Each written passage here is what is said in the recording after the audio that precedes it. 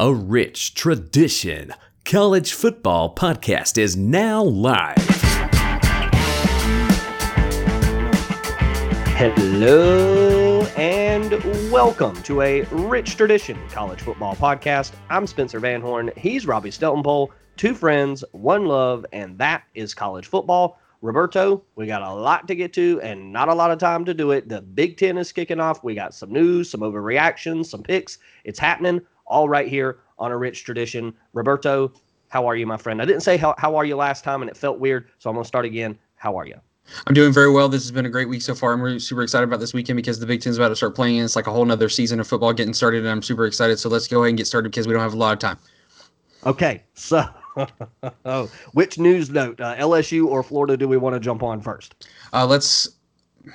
Probably the better one is to go with LSU first because that's super quick because, as we know, OBJ is a piece of crap, and we knew he was lying just like LSU was lying. But you go ahead and give the story. Yes, so LSU is self-imposing penalties for rule violations and hoping the NCAA doesn't levy more, which is the whole point of self-imposing penalties. The school is docking itself 8 football scholarships over a 2-year period and reducing recruiting visits, evaluations, and communications for a nearly 2-year investigation, after a 2-year investigation, uncovering booster payments to the father of a football player's, sources tell Sports Illustrated. So this isn't just the OBJ stuff. It's a little bit more than that. But OBJ, the school is banning from its facilities for 2 years ex-LSU receiver and current NFL star Odell Beckham Jr., who distributed $2,000 worth of $100 bills during a wild scene that unfolded on the field following LSU's win over Clemson in the national championship game in New Orleans Superdome. So that's sort of the basis of everything. Yes, there is an issue with Odell Beckham Jr., but then there is the payments to the father of a football player as well. And LSU is going to hit themselves with, I guess, 4 scholarships over 4 scholarships each year for 2 years. Yeah, man. So no one bought that he was handing out fake money when they said that, after it happened. And this is not just OBJ saying this, like this was LSU saying it, that it was fake money. It wasn't real. It was like a publicity stunt. No one bought that. I'm glad that the truth has come out. Look, and you and I actually, like, we've been pretty liberal about this and open about this. We do not care about players getting paid, but there are certain rules and regulations that are blatantly need to be followed, and handing out wads of cash after a national championship game on the field probably doesn't look the best. And no, it doesn't. And so good for them. I'm glad he's gone. So now we don't have to worry about him handing out money anymore. And then, self-imposed sanctions are something that teams do all the time. Georgia did it last year with some, I think there was some kind of social media infringement they broke or something like that. I don't know. Yeah, it's so weird. Yeah, something very background, not a whole lot of real big. I remember what you're talking about. Some people got fired over it as well, if we're talking about the same thing. But yeah, it was much more minor. But yeah, self-imposed stuff happens all the time. And this is LSU's trying to, as a program, trying to say, hey, that was all Odell Beckham. We're taking responsibility for not keeping him in line. But, come on, help us out here a little bit. We take responsibility. We're hitting ourselves. And then the father part's another part I guess we can cover at another time when we read a little bit more up on that end of things. Yeah. And then the Florida Gators, Dan Mullen gave a very very detailed press conference today and commented quite a bit on the COVID and all the stuff that's going on. And the biggest news that I got from this, and Spencer, if you have anything else, man, go ahead and add it to it, please.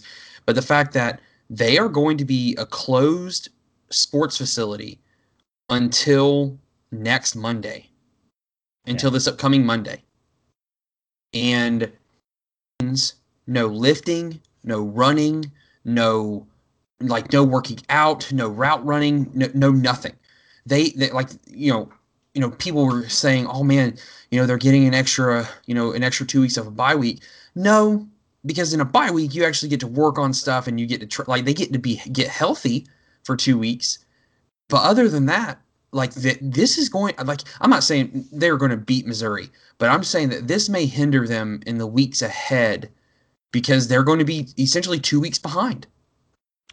Yeah, I mean, we saw Missouri put points on LSU. So, I mean, if that defense doesn't have an opportunity to work then and improve and get better, maybe you get 2 weeks of film study through Zoom, maybe, but you got to still be able to go out and implement that on the field, and they don't get a chance to work on that. I think I read that you at least get 3 practices during a bye week, and then there's plenty of time to rest and do things.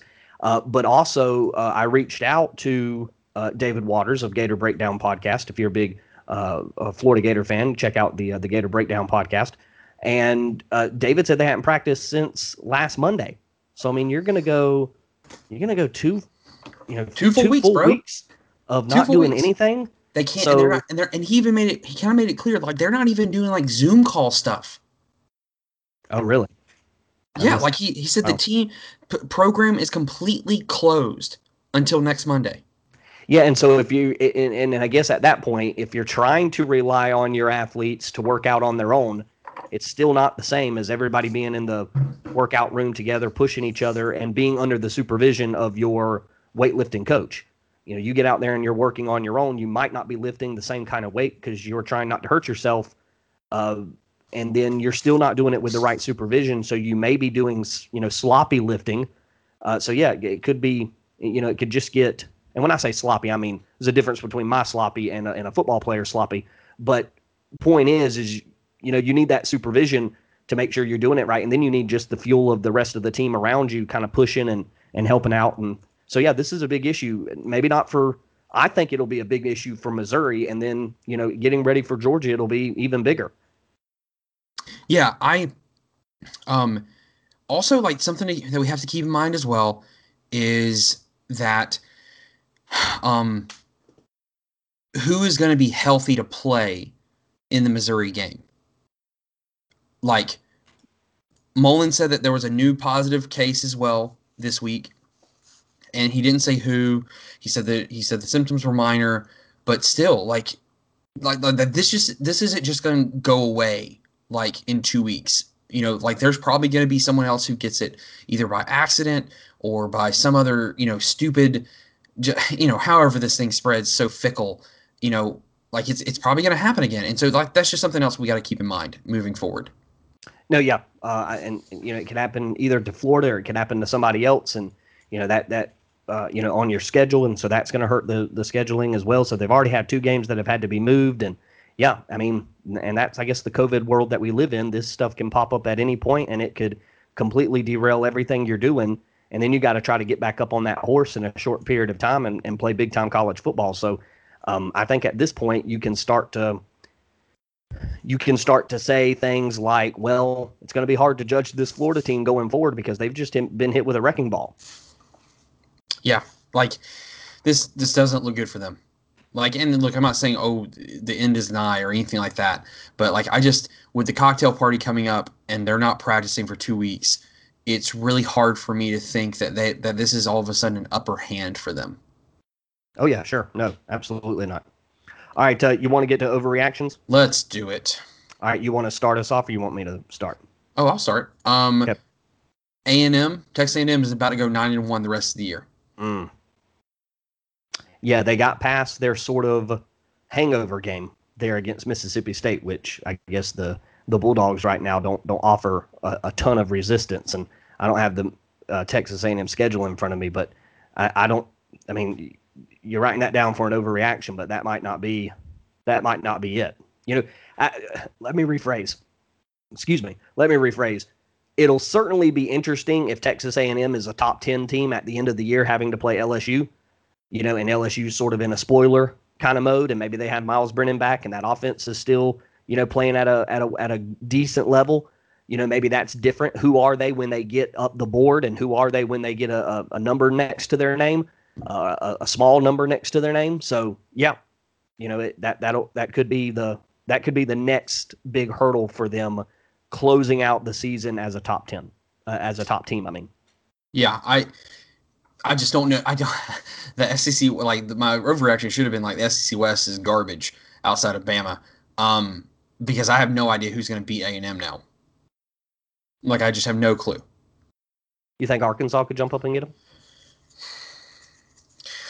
Playing off emotion and playing off motivation is really good, and it works for a while. You look at Minnesota last year, but eventually you do run up against a team who's just vastly more talented than you are. Exactly what happened in Minnesota last year. Sure. And so I don't know, man. Like maybe, but like if this may be the season where what's his name? Mond and Jimbo kind of start to right the ship. Now, obviously Mond's gone after this year, but this could be a great help for Jimbo moving forward if he is able to go 9-1 and the only team he lost to is the potential national champions, Alabama. Yeah. No, it'll look great on his resume. It'll be, Right. it'll be a defining year. All right, you're up, bud. Yep. Speaking of coaches and sort of defining themselves in new surroundings, Mac Brown in his second year, however, I've not been super pleased with them this season. So Mac Brown will finish his North Carolina career under 500. I don't like their up and down. I don't like their swinging back and forth. And if teams like Miami and if a team like Clemson continues to do what they're doing, and maybe Florida State continues to build, and maybe Dave Doran is putting something together at North Carolina State and Virginia, and all these places just continue to build. I know some of those places don't look super great right now, but if they continue to build and Mac Brown continues to just be back and forth, up and down roller coaster type deal, I don't like that as a sustainable model. Man, I don't know if I agree with this. Because I think first of all, like, so what are you saying? Are you saying that Mac Brown, like, you thinking if he'll finish under 500? Let's take off the years of him prior to being there, right? Like, let's talk about this. Yeah, right the here. North Carolina So, career so do you under think 500. do you think he's going to be there? What, five or six more years? And that's why, like, what's the longevity you think Mac Brown has at UNC? That I know that might sound like a random question, but it has a purpose. What's the year? No. I thought about that. I'm thinking like over a total of like 5 years. So Okay, I don't expect him to coach for too terribly much longer. Okay, so the problem I have is Sam Howell. I don't think Sam Howell will let his time at North Carolina be an under 500 team. And if I'm not mistaken, they've got a dude coming in this recruiting class or the next one who may be more talented than Sam Howell. I look, they got, like, everyone can say, look at the score. Dude, FSU beat the brakes off them dudes, and they were playing catch up in the second half. Right. Okay. Yeah. And FSU hadn't had a lead all year, and they didn't know what to do with it. Like, that's all that was. It had nothing. It had nothing to do with, like, North Carolina, getting the game right. No, it had everything to do with North Carolina, like, FSU not knowing what to do with themselves. And so, like, how about this? I'll say that is that's a pretty big overreaction. But if they lose another game outside of the Big Two against Notre Dame or Clemson, then I may join you in that, because there's no other team on their schedule that should beat them outside of Clemson or Notre Dame. Well, right, and it's an overreaction for obviously just absolutely. the exercise. I definitely have faith in the recruiting that Mac Brown is doing from a real standpoint. The recruiting, obviously, Sam Howell is a big deal as well. They got plenty of talent around the rest of that group. I just the overreaction was to the loss to Florida State. Yeah, a funky Florida State team. All right, your number two overreaction. Oh, number two is that Liberty deserves to be ranked. Charlotte's number 25 right now. I'll take Charlotte. I'll take Liberty. I'll take Liberty over anybody outside of the top 10. I'll take Liberty over any of them. Over. I'm just kidding. So 11 through 25. Yeah, 11 through 25. Liberty. It doesn't matter where. It doesn't matter when. It doesn't matter the weather. Liberty is taking them to the house. Like all of the, like, first of all, I just think they deserve to be ranked because of the wins they have and how they're winning their games. But also, I think this just goes to freaking show us how good of a coach he was before he left Ole Miss. And if he wasn't running some stupid prostitution ring, he would still be at Ole Miss, and he probably has won a couple of titles at this point. Hold on. A prostitution ring? Don't you remember all that stupid garbage that was going on? Yeah, I remember obviously the cell phone and the calling. I thought like he was just like a customer. Was he She's setting stuff up, or are you being silly? Yes, Spencer. Okay. I was using hyperbole. I was using hyperbole. Good God. Jeez Louise. But no. I thought you knew something that I didn't know. No, just the mixture of him using it and the mixture of using that lady as a recruiting tool. Like, because her service, or not only was he a customer, but he was using that service to recruit players. Right, sure. And so that's what I mean by prostitution ring. But Sure. But no, dude, it is showing right here how great of a coach and how great of a mind of football he is. And I legitimately mean he probably could have an SEC, maybe even a national title at Ole Miss had he just not been doing this shady crap. Yes, so I believe the Auburn fans have already started to call for him. Ugh. And I wouldn't be surprised if there's another fan base that has, but I've definitely seen that the Auburn fan base is up to their eyeballs in frustration with Gus Malzahn. So, what's your other reaction? Trevor Lawrence will not be the number 1 overall draft choice this upcoming draft season. Zach Wilson of BYU will be the number 1 draft choice for the 22 draft class. The BYU quarterback is revitalizing BYU's pass-happy history, and he is passing for more yards per game than Trevor Lawrence. He's got better efficiency. He's only thrown the 1 interception. The dude's got more yards. He's on his way. Zach Wilson over Trevor Lawrence, baby. I'll add this to it. BYU should be ranked in the top 10. Yeah, how is that not there? I was just noticed that as well. Well, I will say that. Wait a minute. They're number 12. I'm sorry. I know, but you said into the top 10. I got you. Yeah, they should be in the freaking top 10, man. Like, and look, probably the reason why Wilson isn't getting as much talk about is let me look this up before I say it because I don't want to sound stupid. Is that all BYU? Right. well, I was going to say it's because of his height, but he's 6'3", so that's not it. I'm with you, man. Zach Wilson. Yeah, I mean, in all honesty, he just doesn't have the career under his belt that Lawrence does. Well, he's about to because he's about to put up massive numbers. He's playing 1-5 Texas State this weekend, which weirdly enough, I'm going to be dialed into because I've loved watching Zach Wilson play for the last 3 years. Like I think the kid, I thought he was good the moment they talked about him, and he's really just what Chad Kelly at Ole Miss wanted to be. The kid was swagger, who could make big plays, who could do it all. Like this is that kid. And look, he'll get recognition come time of the draft because that's what always happens with these, independent or these, group of 5 schools. But I'm with you, man. Zach Wilson and BYU are legit. And if you think, oh, it's BYU, they suck, you need to shut your face hole and you should go watch them play because at least offensively, they've got some dudes on their team. Dudes.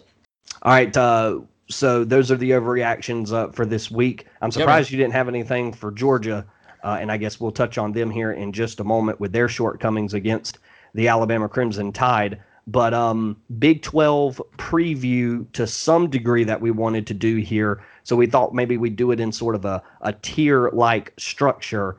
Who is in your tier 1 versus my tier 1? We both have Ohio State there, but you also feel like Penn State is in tier 1.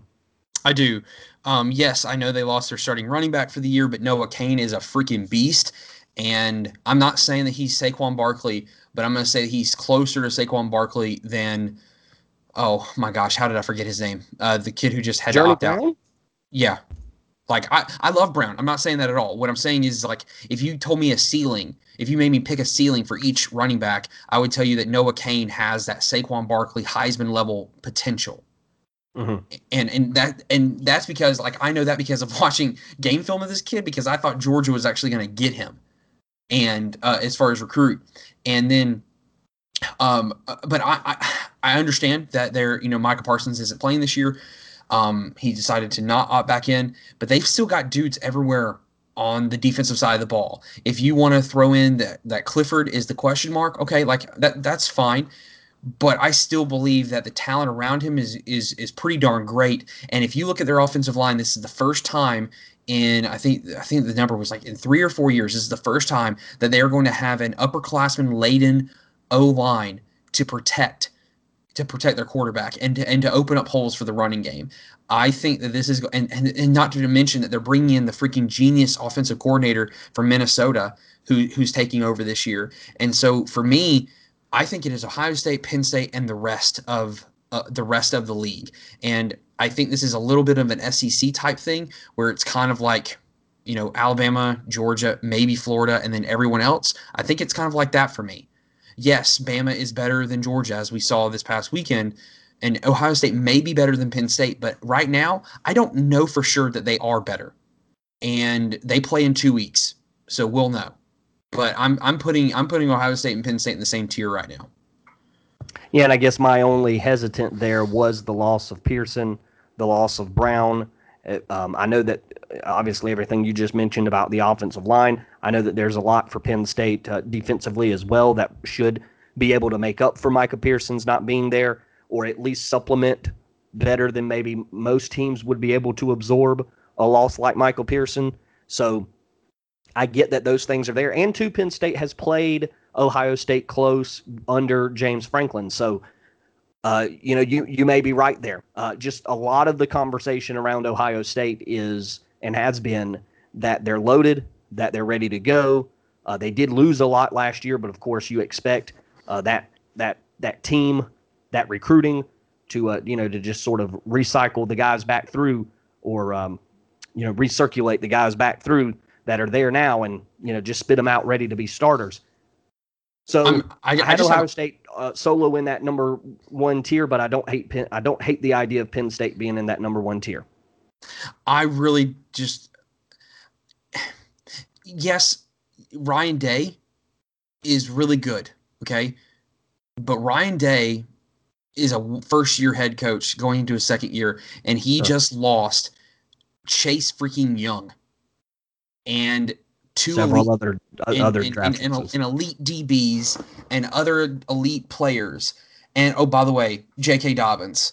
So let me listen. I put him in the top tier as well because I've looked. We're not stupid, but I just am not ready yet to sign off on the Ryan Day is just going to keep this Urban Meyer level of Ohio State afloat. And look, we can look at all their history, and they've only had in the last 20 years, they've only had one coach who was awful there. And so I understand the track record follows, but they're coming off losing probably one of the most prolific defensive lines since Ndamukong Suh. So I just want to chill on the whole Ohio State is just going to be this dominant force who can't be handled by anyone in the Big Ten. Yeah, and I think there was a conversation that Barton and Bud commented on today about being 2 touchdown victors in all of their games this year. And somebody else said, to be really bold, you could go 3. And the response was kind of like, yeah, maybe. It wasn't a super far-fetched idea from these Ohio State kind of writers or followers on 247 Sports, whatever it is, that maybe they'll beat teams by 3 touchdowns. That maybe they'll beat Penn State and Wisconsin by 3 touchdowns this year.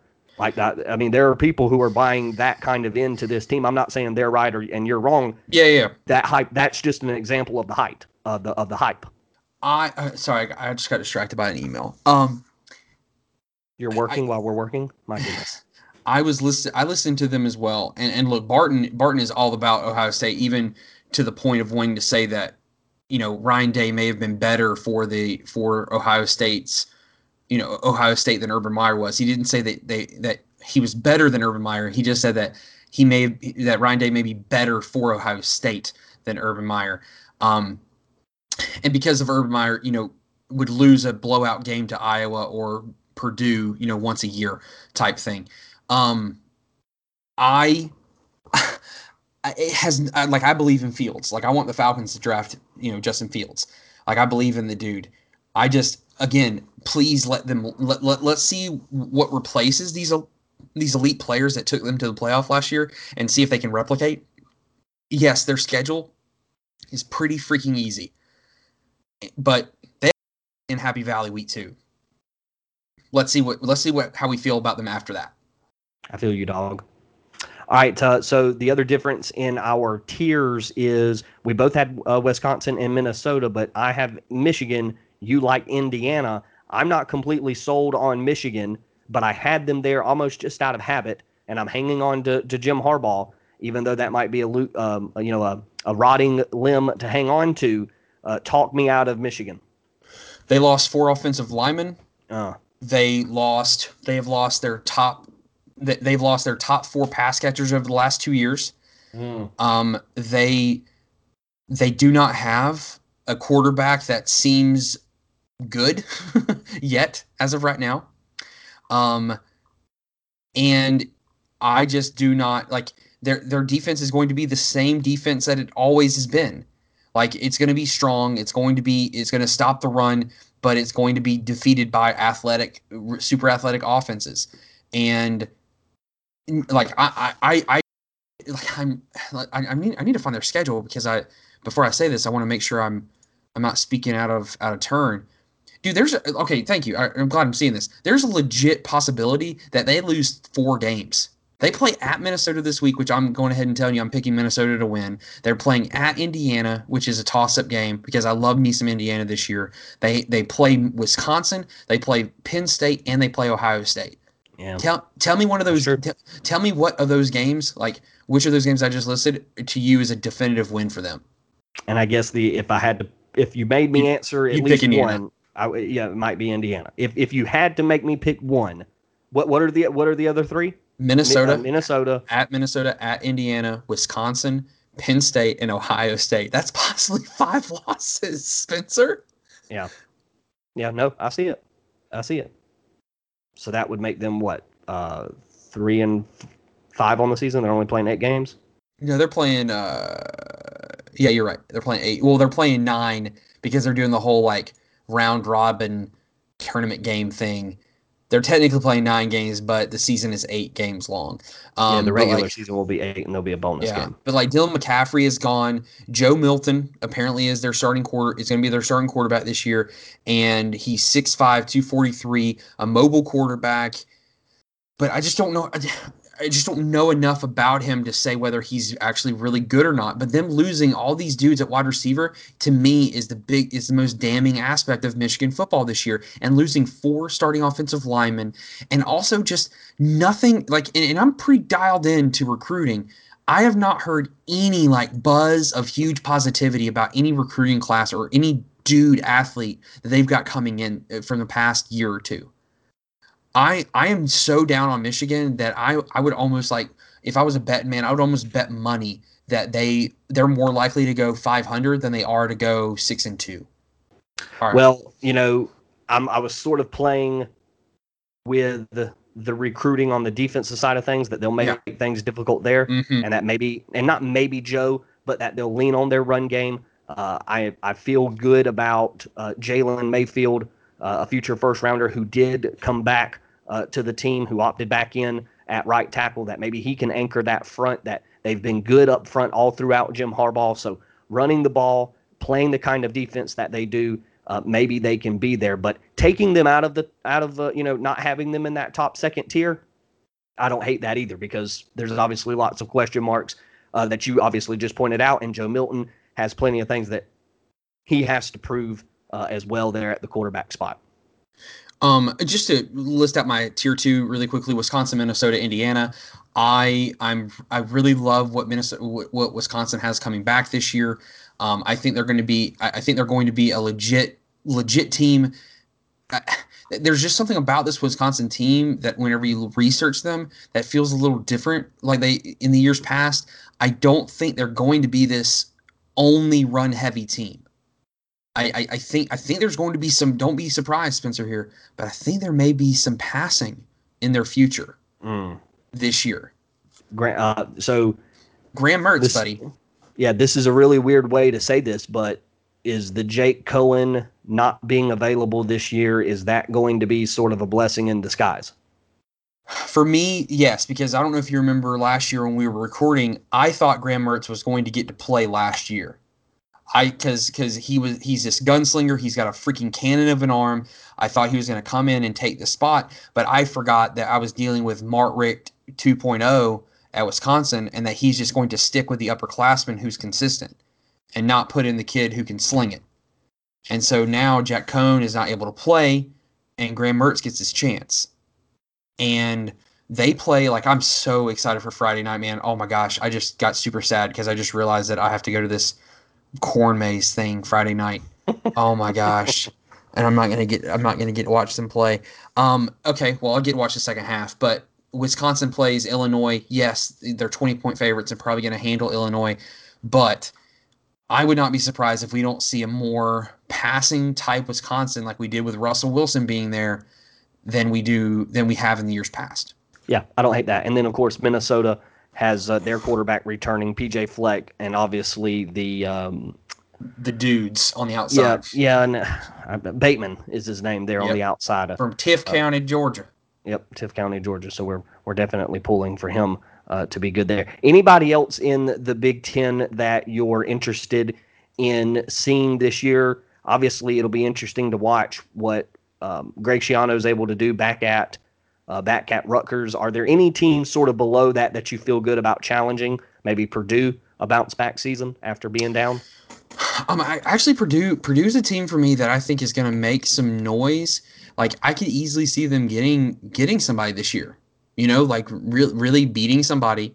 But it comes down to can they get their playmakers the ball, and also can their playmakers stay healthy? Rondell Moore is probably the best player in the country that no one knows about because of what happened, because he was out all of last year.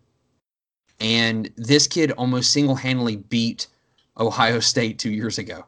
I mean, you agree, right? Like, I'm not hyping him up too much. Like, he's legit. No, yeah, Rondell Moore. That was sort of the reason that Purdue was a little disappointing last year, was that he was not the guy last year that we saw him to be in 18. So, no, absolutely, that's and they're very getting to much play, and they're 3-point underdogs to Iowa this weekend. Like, that's one of those, like, can the athletes and the speed of Purdue take out the corn-eating white boys of Iowa? And like, I can't tell you, man, how excited I am for this weekend. Like, it's gonna be so great. I'm so, like, I was telling my wife about this, and I was like, Lisa, I just need to nerd out about college football for a second. And she's like, okay, what is it? I was like, I am more excited I'm more excited to watch Big Ten football than I am the ACC, the Big 12, and maybe the Pac-12 combined. Like, that is how excited I am to watch the Big Ten play football this year. What about, there was one other team that I thought I had in mind. Oh, you mentioned Iowa. I feel like there could be trouble in Iowa if that locker room's not set. Yeah, man. Like, I'm just, that's a good point. I haven't even thought about that. That's a weird situation, right? Like, yeah, because it feels like something recently, and I can't recall what the headline was that I saw, but something recently has happened again that like former players have come out and want Kirk Ferentz to resign. I believe is one of the latest things that's happened over there. So it hasn't died down. It hasn't gone away. They haven't put a Band-Aid on it or just fixed it in general. It still feels like it's very much a part of the conversation that people are not happy with how things have run under Kirk Ferentz to a degree, and it's sort of hard to believe that they're going to be able to table all that and go play football at a high level. I think you're right. I think Iowa may be in trouble, man. And I didn't think COVID was going to, COVID would protect most people, but this is sort of beyond COVID. He might get it. I mean, they might let him go if this keeps coming down as heavy as it seems to be coming down for him. Yeah, I mean, this is so stupid. Do you remember that movie Dewey Cox with John C. Reilly? You got the name of the movie wrong. It's called Walk Hard. Walk Dewey Hard. Cox story. The Dewey Cox story. And Jonah Hill's character, or their father says, the wrong kid died. Like, I wonder if that's what the AD is, like, his wife is saying to him every night. You fired the wrong coach got fired. Like, what if Ferenz is the one who needs to be fired? And right, and it wasn't Doyle. So it may be right. Like, you may be right there, buddy. Yeah, I hate to be right about something like that, but ultimately, it is what it is. And I mean, if he's ultimately, I mean that if he's not running the right kind of program and has been unfair to people, which is a light way to say it, then you do have to go. I guess they need to have a swift end to this chapter of Iowa football, and might as well just go ahead and cut it in half with a machete. Stand with Dewey Cox there. Mm-hmm. If Corey's listening, he laughed at that. Yeah, he did, because we all love that movie very much. So, all right, picks and then Georgia reaction, or Georgia reaction and then picks, because I feel like as two Georgia boys, we sort of have to eat a little something here. I really, because I've talked so much about this with you and other people, I don't really have a lot to say that hasn't already been said. We have to say it to our podheads, though. You're right. You're right. There is nothing in that game. I've watched the game twice, and I've watched PFF breakdowns of it. There is nothing in that game that showed me that Georgia can't beat Bama. They meet each other talent for talent in a lot of ways. And yes, they have two of the best receivers in the country. However, Georgia has 4 or 5 of the best DBs in the country who just played bad or made bad plays, or hey, those 2 guys who are future NFL Hall of Famers just made elite plays. The only difference to me between Bama and Georgia is who's playing under center. And Mac Jones is elite. Stetson Bennett is not. And it has taken me, it has taken me reading and listening to a lot of people for me to finally have someone say how I exactly feel about the Jamie Newman situation.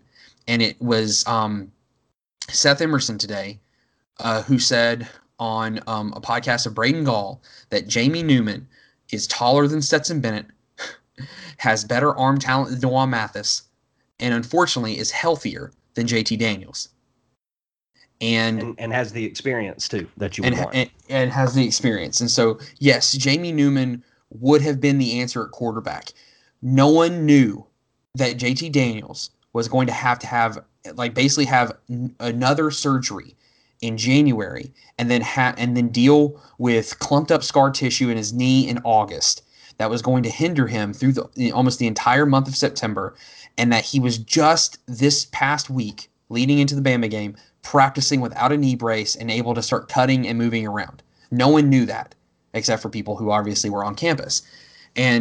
But for Stetson Bennett to have 7 balls knocked down and then throw 3 interceptions, those 3 interceptions, like Kirby Smart said it best today in his press conference, the interceptions aren't what he's upset about. It's upset about the other plays that didn't get intercepted because he thought he could make a throw that he can't make. And that is the problem with Stetson Bennett. He tries to make throws that he can't make. He did it against Tennessee, and we almost got burned for it. And we did get burned against Alabama because they're freaking Alabama and they're great. And so for me, I didn't walk away saying, well, the season's over. There's no way we're winning the SEC this year. No, I said, okay, well, we need to get JT Daniels healthy. That is what I said after the game, and we need to play better defense. Because even though we have the best defense in the country, we got scorched for over 400 yards. So I'm sorry that I said I didn't have a lot to say, then I said a lot, but that's all I've got. Well, and I agree a lot with what you said, and there's a lot of conversation about, the dudes on the outside, Jalen Waddle and such, and that Georgia didn't have the guys making the plays on the outside, and I think there was even a coach that mentioned the difference wasn't, the quarterback, it was the dudes on the outside, and Aaron Murray even said it too. Yeah, Georgia's receivers didn't make plays, and the Alabama wide receivers did. And you go back through the film, and I think that's a new lens to look at college football through. And so I don't hate it. It's just new, but it can also leave out the fact that you still have to have a line of scrimmage that's, you still have to have a quarterback that's being protected. And you still have to have a quarterback that is putting the ball where it needs to be for Devontae Smith to be able to go up in the air in the back of the end zone and come down with a pass, even though he's covered, because the ball's put in the right spot. Jermaine Burton drops that touchdown pass off his shoulder pad because it's behind him and he has to slide a baseball slide down to the ground. And maybe that was one of the very few places that the ball could have been put. I'd have to go back and look, but Burton I have should a have hard caught time it. Believing that either. Like that one Burton should have caught. The one that I have more defense for Burton of is the tipped ball. Because it was high. It was high. But he should have caught the ball in the end zone. But also at the same time, like, he overthrew two tight ends the two plays before he got the touchdown to Burton and in the back of the end zone, which was the harder throw to make. And also, hey, let's not ask Stetson Bennett, who is definitely short and doesn't have the arm talent that we need him to have. Let's try not to ask him to throw the ball 40 times when we're averaging 5.7 yards per carry. Well, and then too, just back to, the quarterback play, there's two specific plays that I'm aware of where he misses James Cook wide open on the sidelines in the red territory because he throws into the end zone into triple coverage, and because it's triple coverage there, Cook is on the sidelines wide stinking open. He could have got on a power wheel, a hot wheel for a kid, and drove it into the end zone from where he was at. So he misses that play, and then he misses an underneath pass to Jermaine Burton on a ball that he throws down the field to a covered George Pickens. So, it is the quarterback play. I know that the fancy lens to look through is to talk about the receivers, and that's important. It's not saying it's not, but the difference is quarterback. The guy who's pulling the trigger for those receivers to make those plays is still the quarterback. The ball doesn't just magically end up in your hands because you're 50 yards downfield with a little bit of room. Somebody has to throw that ball to you. Somebody has to protect for that quarterback to be able to throw the ball to you. Georgia protected well. Wide receivers were downfield. There were some opportunities that were open, and Stetson couldn't hit them. Oh my gosh, the O-line did so good. The O-line did so freaking good. I thought we protected it very well. The O-line did so good. The pass block, the run block was so well done. Kendall Milton is going to be the starter by the freaking end of the year, man. Like, Zeus had a great game, but Kendall Milton is just he's Nick Chubb incarnate, man. Like, he may even be better. He may be Todd Gurley incarnate. Like, he just when he touches the ball, man, Kenny McIntosh is so good as well. James Cook, if I'm James Cook, like, I'm annoyed, even though I got that huge touchdown. Like, I'm annoyed because I could have had two other ones had my quarterback not been 5'7" and unable to see me. Like, just I did not walk away saying, oh my gosh, like, we can't beat Bama. I walked away last year from the LSU game saying there is not a single situation I see. There's not a single injured player I see being on this team that could help us beat them. Like, they are unbeatable this year.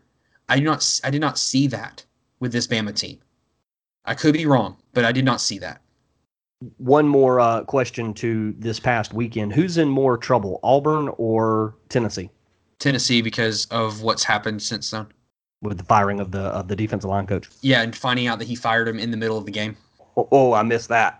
Yeah, I did not realize that. He fired him in the middle of the game, and then just some of the stuff that he said after some of the other stuff that he said this week, talking about basically praising Bama to the point of making it sound like they have no chance, saying that the O-line is fine, that the quarterback situation is, what did he say? He said the quarterback situation is the biggest question mark of question marks. And then he returns the next day and says, we're not turning our back yet on Jarrett Guarantano. Like I said this last year. I will be surprised if Jeremy Pruitt is the coach at Tennessee in 5 years. I'm serious, man. I will be so surprised. Yeah, all signs pointed to things improving there at Tennessee, and that they had been winning games, and it wasn't super impressive competition, but that they were winning, and that was a good sign, and all those different things. And they even started off the year with, a promising run game, and Guarantano looked good if he wasn't overwhelmed, and maybe that's just who he is. You got to keep him from being overwhelmed, and in the SEC that, you're going to get overwhelmed from time to time. So, yeah, it might be the end already there in Auburn for Gus Malzahn, and they've got a future. But, yeah, things are probably getting rocky there at this is the beginning of the end there at Tennessee, maybe. Yeah. And that's a long way off. That's what I mean.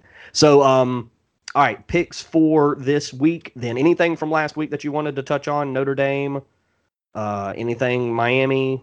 Proud of them for getting, bouncing back from a win. Usually they have a meltdown after a big loss. They've got to win.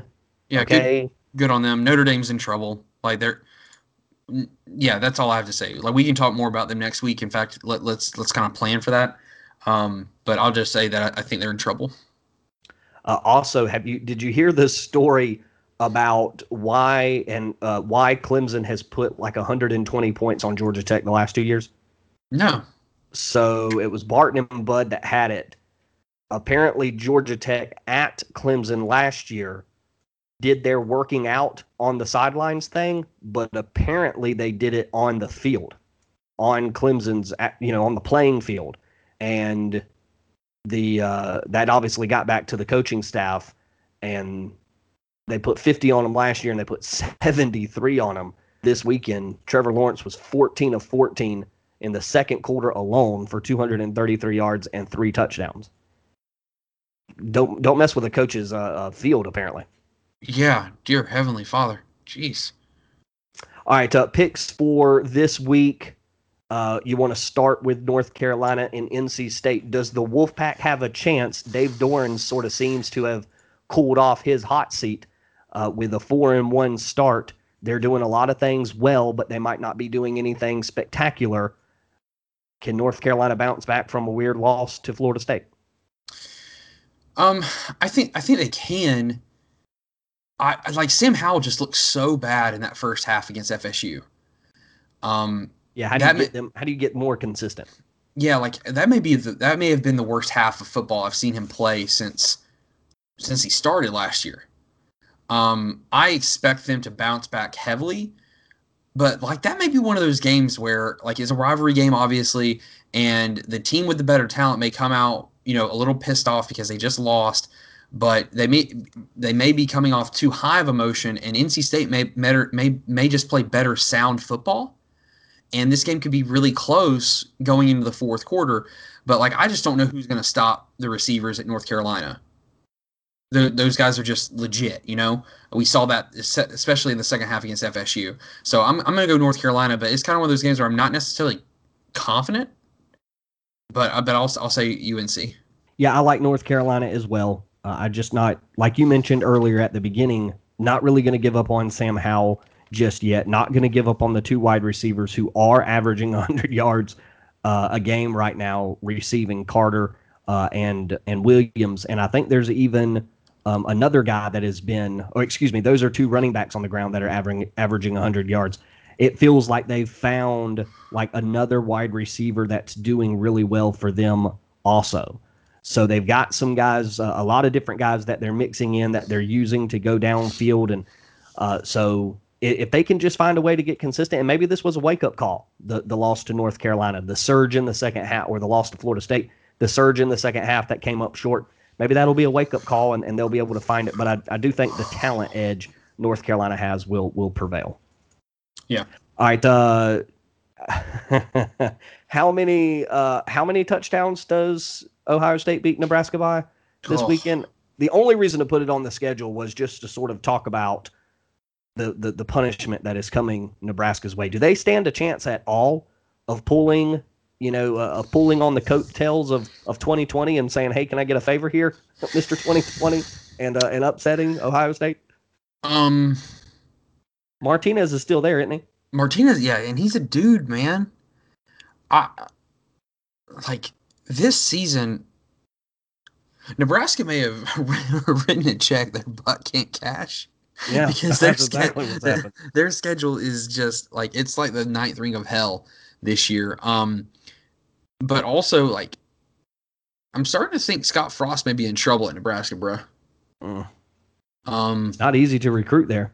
No, it's not. I'll never forget that 300-mile radius stat that I read about recruiting in 3 stars or 4 stars, whatever it is.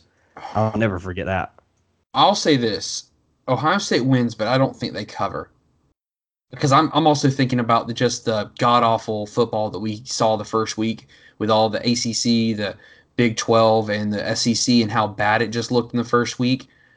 I could see an ugly game where like they win handily, by like 19, but I don't see them covering 26-point spread against. Well, now Ohio State. I'm glad you brought that up because I was going to ask. It feels like the Big Ten, while they were not playing, they were still able to practice. Does it speak anything to you that maybe they've had a little bit of a longer runway to ramp things up to get ready to play? They were still able to practice during a lot of that. Maybe not everybody, but I believe some teams were still able to practice through, during that time that they weren't playing football. And even before that, they might have been practicing as well, at least doing something with their programs. maybe, but I were also, if I recall correctly, like there was definitely some like still not hitting stuff, and you know what I'm saying. Like I think there were still a lot of things that were restricting them. So I'm still gonna say um that I don't think they're gonna be necessarily ahead of anybody Yeah. or ahead of these other programs. I think they win, but I still think that they will struggle like to cover a 26-point spread. So definitely give me Ohio State as well on that one with Nebraska. So we got a defensive showdown in the Big 12. Is that correct? Is that what I'm seeing here with number 20 versus number 7? Iowa State and Oklahoma State, two teams that are playing very good defense, holding teams to under 100 yards rushing, 2 point, under 3 yards per carry for each team against the rush as well. How do you feel Iowa State, Oklahoma State, the Cyclones, and the Cowboys? I'm not changing. I'm sticking to my guns. I'm sticking with the Give them the mullet. pokes. I'm sticking with the mullet. He ain't let me down yet. Let's go. They haven't played in 6 weeks. Let's get a game in. Let's play. Spencer Sanders actually may be back to play this week. Chuba Hubbard is a dude. He's going to run for like 3,000 yards this week. Give me Oklahoma State. Let's go, boys. I'll go Chuba as well, but I'll go Chuba's brother, Brock Purdy. Give me Iowa State. They get after the quarterback. I think they have 13 sacks so far this year. I believe Oklahoma State has given up 9 sacks on the season. So that's a little bit of an edge. And I feel like, too, that Iowa State has maybe been in some of these lower scoring dog fights that's going to be brand new to Oklahoma State to some degree. They've been in a little bit already this season, but feels like this will be a little bit new for them. And you're right, Spencer Sanders might be the equalizer here, so I could be wrong, but I feel like there's more pieces on this offense that are working right now for Iowa State, and surprisingly, Oklahoma State is still finding their offense. Okay, right on. All right, so Michigan and Minnesota. I feel like I know that you're going to go with Minnesota here. I feel as though that I'll be leaning that way also. But how do you feel of Michigan-Minnesota matchup this weekend? That Minnesota is an underdog in. The two concerning things, because I can't be ignorant to this, is the dudes that Minnesota lost on defense and losing their offensive coordinator. Like that is not something that I will wave off. I just believe the better quarterback, I just believe in their offense. I believe in the unit. If I believe in one unit, it's the Minnesota offense, and I believe that they are going to be better at home. First game of the year, they're gonna be fired up, and they're gonna handle business. And I think it's a joke to me that Michigan is a 3-point favorite. It is a joke to me. And so if you're a betting man or woman, go lay some money down on Minnesota because they're about to win this game. Yeah, give me Minnesota as well. There's just too many question marks around Joe Milton and what he's going to be able to pull off. I like the running game of Michigan. I think they'll keep it close with a tough defense. But ultimately, when you need offensive plays made, I think like you said, you have to lean towards the defensive side of things or the offensive side of things for the Golden Gophers. But part of me says Joe Milton might surprise everybody. Part of me says that very Joe well Milton, could happen. Yeah. Yep, that Joe Milton will surprise, and if there's any opportunity to do it, hey, maybe it's coming right out of the gate here. Yeah. No, that's a good point. All right, go ahead. I just was going to throw a game in there before we pick this last one. We don't have to break it down or anything like that. Just 2 games: Auburn, Ole Miss, and Oklahoma, TCU are 2 games that I will definitely be dialed in at noon because I think TCU wins and I think Ole Miss wins. But no, Ole Miss definitely wins. Yeah, I think while Auburn's defense might not be awful, it hasn't faced they weren't super great against Georgia's offense. And so this is going to be a recharged Ole Miss. So, yeah, give me Ole Miss there. And then TCU and who? TCU and Ole Miss, or TCU and Oklahoma. That would be a good one too. I like it. All right, Cincinnati, SMU is the last game I had written down. Bearcats, Mustangs, number 17 SMU. Cincinnati, I believe, is ranked as well. Just not off the top of my head do I know where they're ranked at. They're ranked high, bro. Oh, yeah, they're number 9. I don't know why that's not written down on my notes. They are number 9. The fact they're ranked higher than BYU is hilarious to me. But yeah, dude, I think SMU wins this game. Give me the Bearcats, baby. Too much defense. Shane Buechele is about to come out here and throw for a bazillion yards. No, sir. Not against that Bearcat defense, baby. All right. Slow your roll and watch your mouth, jabroni. Shane Buechele is about to throw legitimately. He's going to throw for three. He's going to throw his arm into the face mask of a blitzing linebacker. No, get ready for this. He's about to throw for 340. Ulysses Bentley the fourth, which sounds like a Civil War general, is about to run for about $120. No. And they're gonna win this. They're gonna win this game by like 17. No, just watch. Lies, fairy tales, and fallacies. Well, the only fallacy is your face. All right. That doesn't even make sense. It's not supposed to make sense. Well, apparently not. Give me the Bearcats. So any other games for this weekend? There is Kansas State, Kansas. That's usually a rivalry, but not a lot of luster around it. Can't believe you mentioned that game. Hawaii and Fresno State are playing their first games of the season. Wow, Western football. Yeah. Wyoming, Nevada, Utah State, Boise State. I'm just listing teams who are playing their first games of the season. Sure. Also, man, we didn't mention Baylor, Texas. Baylor all day, please. Baylor by 50. I'm just, no, but for real, Baylor Baylor all day. Sam Ellinger will help manage better than that, but yes, Baylor all day. I'm completely and totally sold on Texas. Yeah, I'm with you. I agree. All right, just scrolling through. Tulane UCF could be interesting. Tulane's played some interesting football. Penn State Indiana is also this week. That could be fun. That's a nice. I won't say it's a nice warm-up game for Penn State. It could be trouble for them there in week 1. Houston Navy. Iowa Purdue, again, will be an interesting thing to keep an eye on just to see what Iowa does. How together are they on the football field? South Carolina LSU, Rob. Could South Carolina get above 500 this weekend against LSU? Yeah, and unfortunately, the situation that I didn't think was possible may be coming to fruition, where all Muschamp needed was an actually decent OC.